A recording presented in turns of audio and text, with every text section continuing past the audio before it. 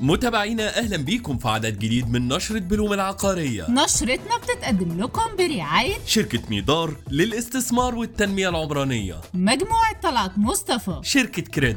وهنبدأ بالأخبار الحصرية. 3 شركات عقارية كبرى أعلنت إنها بتخطط دلوقتي لإطلاق مشروعات في الخليج، وتحديدا في السعودية وسلطنة عمان، وهي مدينة مصر والسعودية المصرية للتعمير وتطوير مصر. زي ما قال لنا مسؤولي الشركات الثلاثة، المهندس عبد الله سلام العضو المنتدب لشركة مدينة مصر، والمهندس محمد الطاهر العضو المنتدب لشركة السعودية المصرية، والدكتور أحمد شلبي الرئيس التنفيذي لشركة تطوير مصر. وعلى بوابة بلوم هتلاقوا التقرير بالكامل اللي بنعرض فيه خطط الشركات الثلاثة. الحكومتين المصرية والسعودية بدأوا في دراسة رفع رأس مال الشركة السعودية المصرية للتعمير، واللي قيمته دلوقتي 384 مليون دولار، علشان يوفروا احتياجات الشركة لتنفيذ خطتها التوسعية خلال الفترة المقبلة. زي ما قال لنا المهندس محمد الطاهر الرئيس التنفيذي للشركة، واللي وضح انه تم تقديم دراسات للخطوة دي وفي انتظار الموافقة عليها. مجموعة عربية القبضة بتتفاوض دلوقتي مع وزارة الإسكان على قطعة أرض في حدود 1,000,000 متر مربع في منطقة القاهرة الجديدة، علشان تطلق عليها مشروع بنظام الشراكة،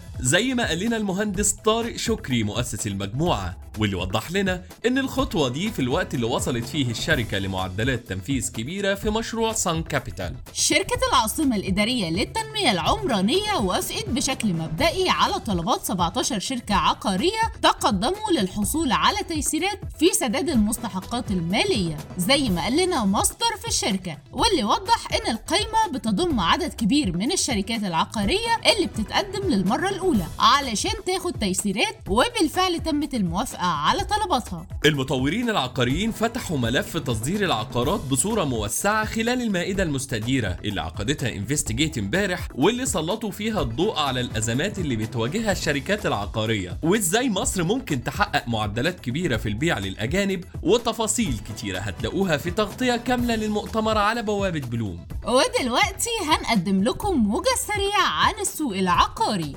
أراسكم للتنمية، مصر حققت مبيعات عقارية 13 مليار جنيه خلال 9 أشهر من عام 2023، بزيادة 80% عن نفس الفترة من السنة اللي فاتت، منها 5.6 مليار جنيه خلال الربع الثالث. شركة مصر الجديدة للإسكان والتعمير تحولت للخسارة في الربع الثالث من 2023، متكبدة صافي خسائر بقيمة 16.5 مليون جنيه مقابل أرباح قيمتها 11.7 مليون جنيه في نفس الربع من 2022. المراسم الدولية للتطوير العمراني أطلقت مشروع مارفل في مدينة الشيخ زايد الجديدة على مساحة 111 فدان باستثمارات بتزيد عن 24 مليار جنيه. شركة جراند بلازا للاستثمار العقاري والسياحي طرحت 192 وحدة في المرحلة الأولى من مشروع لم يراد المستقبل اللي بتنفذه في مدينة مستقبل سيتي بمبيعات مستهدفة 800 مليون جنيه. وزارة الشباب وشركة كريد وقعوا بروتوكول تعاون لدعم الأبطال الحاصلين على ميداليات في أولمبياد باريس 2024، وده كان بحضور الدكتور أشرف صبحي وزير الشباب والرياضة، والمهندس أحمد منصور الرئيس التنفيذي لشركة كريد.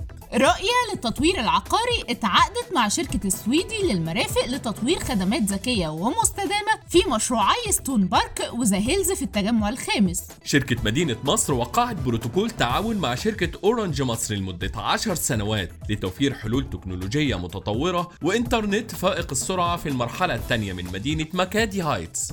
الرياض مصر أطلقت مشروعها الجديد السكني المتكامل بالقاهرة الجديدة بيراج بحجم استثمارات نحو 3 مليار جنيه، منها 700 مليون جنيه استثمارات المرحلة الأولى. نشرتنا خلصت، استنونا الثلاث اللي جاي بإذن الله في عدد جديد من نشرة بلوم العقارية. نشرة بلوم رئيس تحريرها دينا محمد، والرئيس التنفيذي بكر بهجت، وقدمها لكم مريم سامي وأحمد سليمان.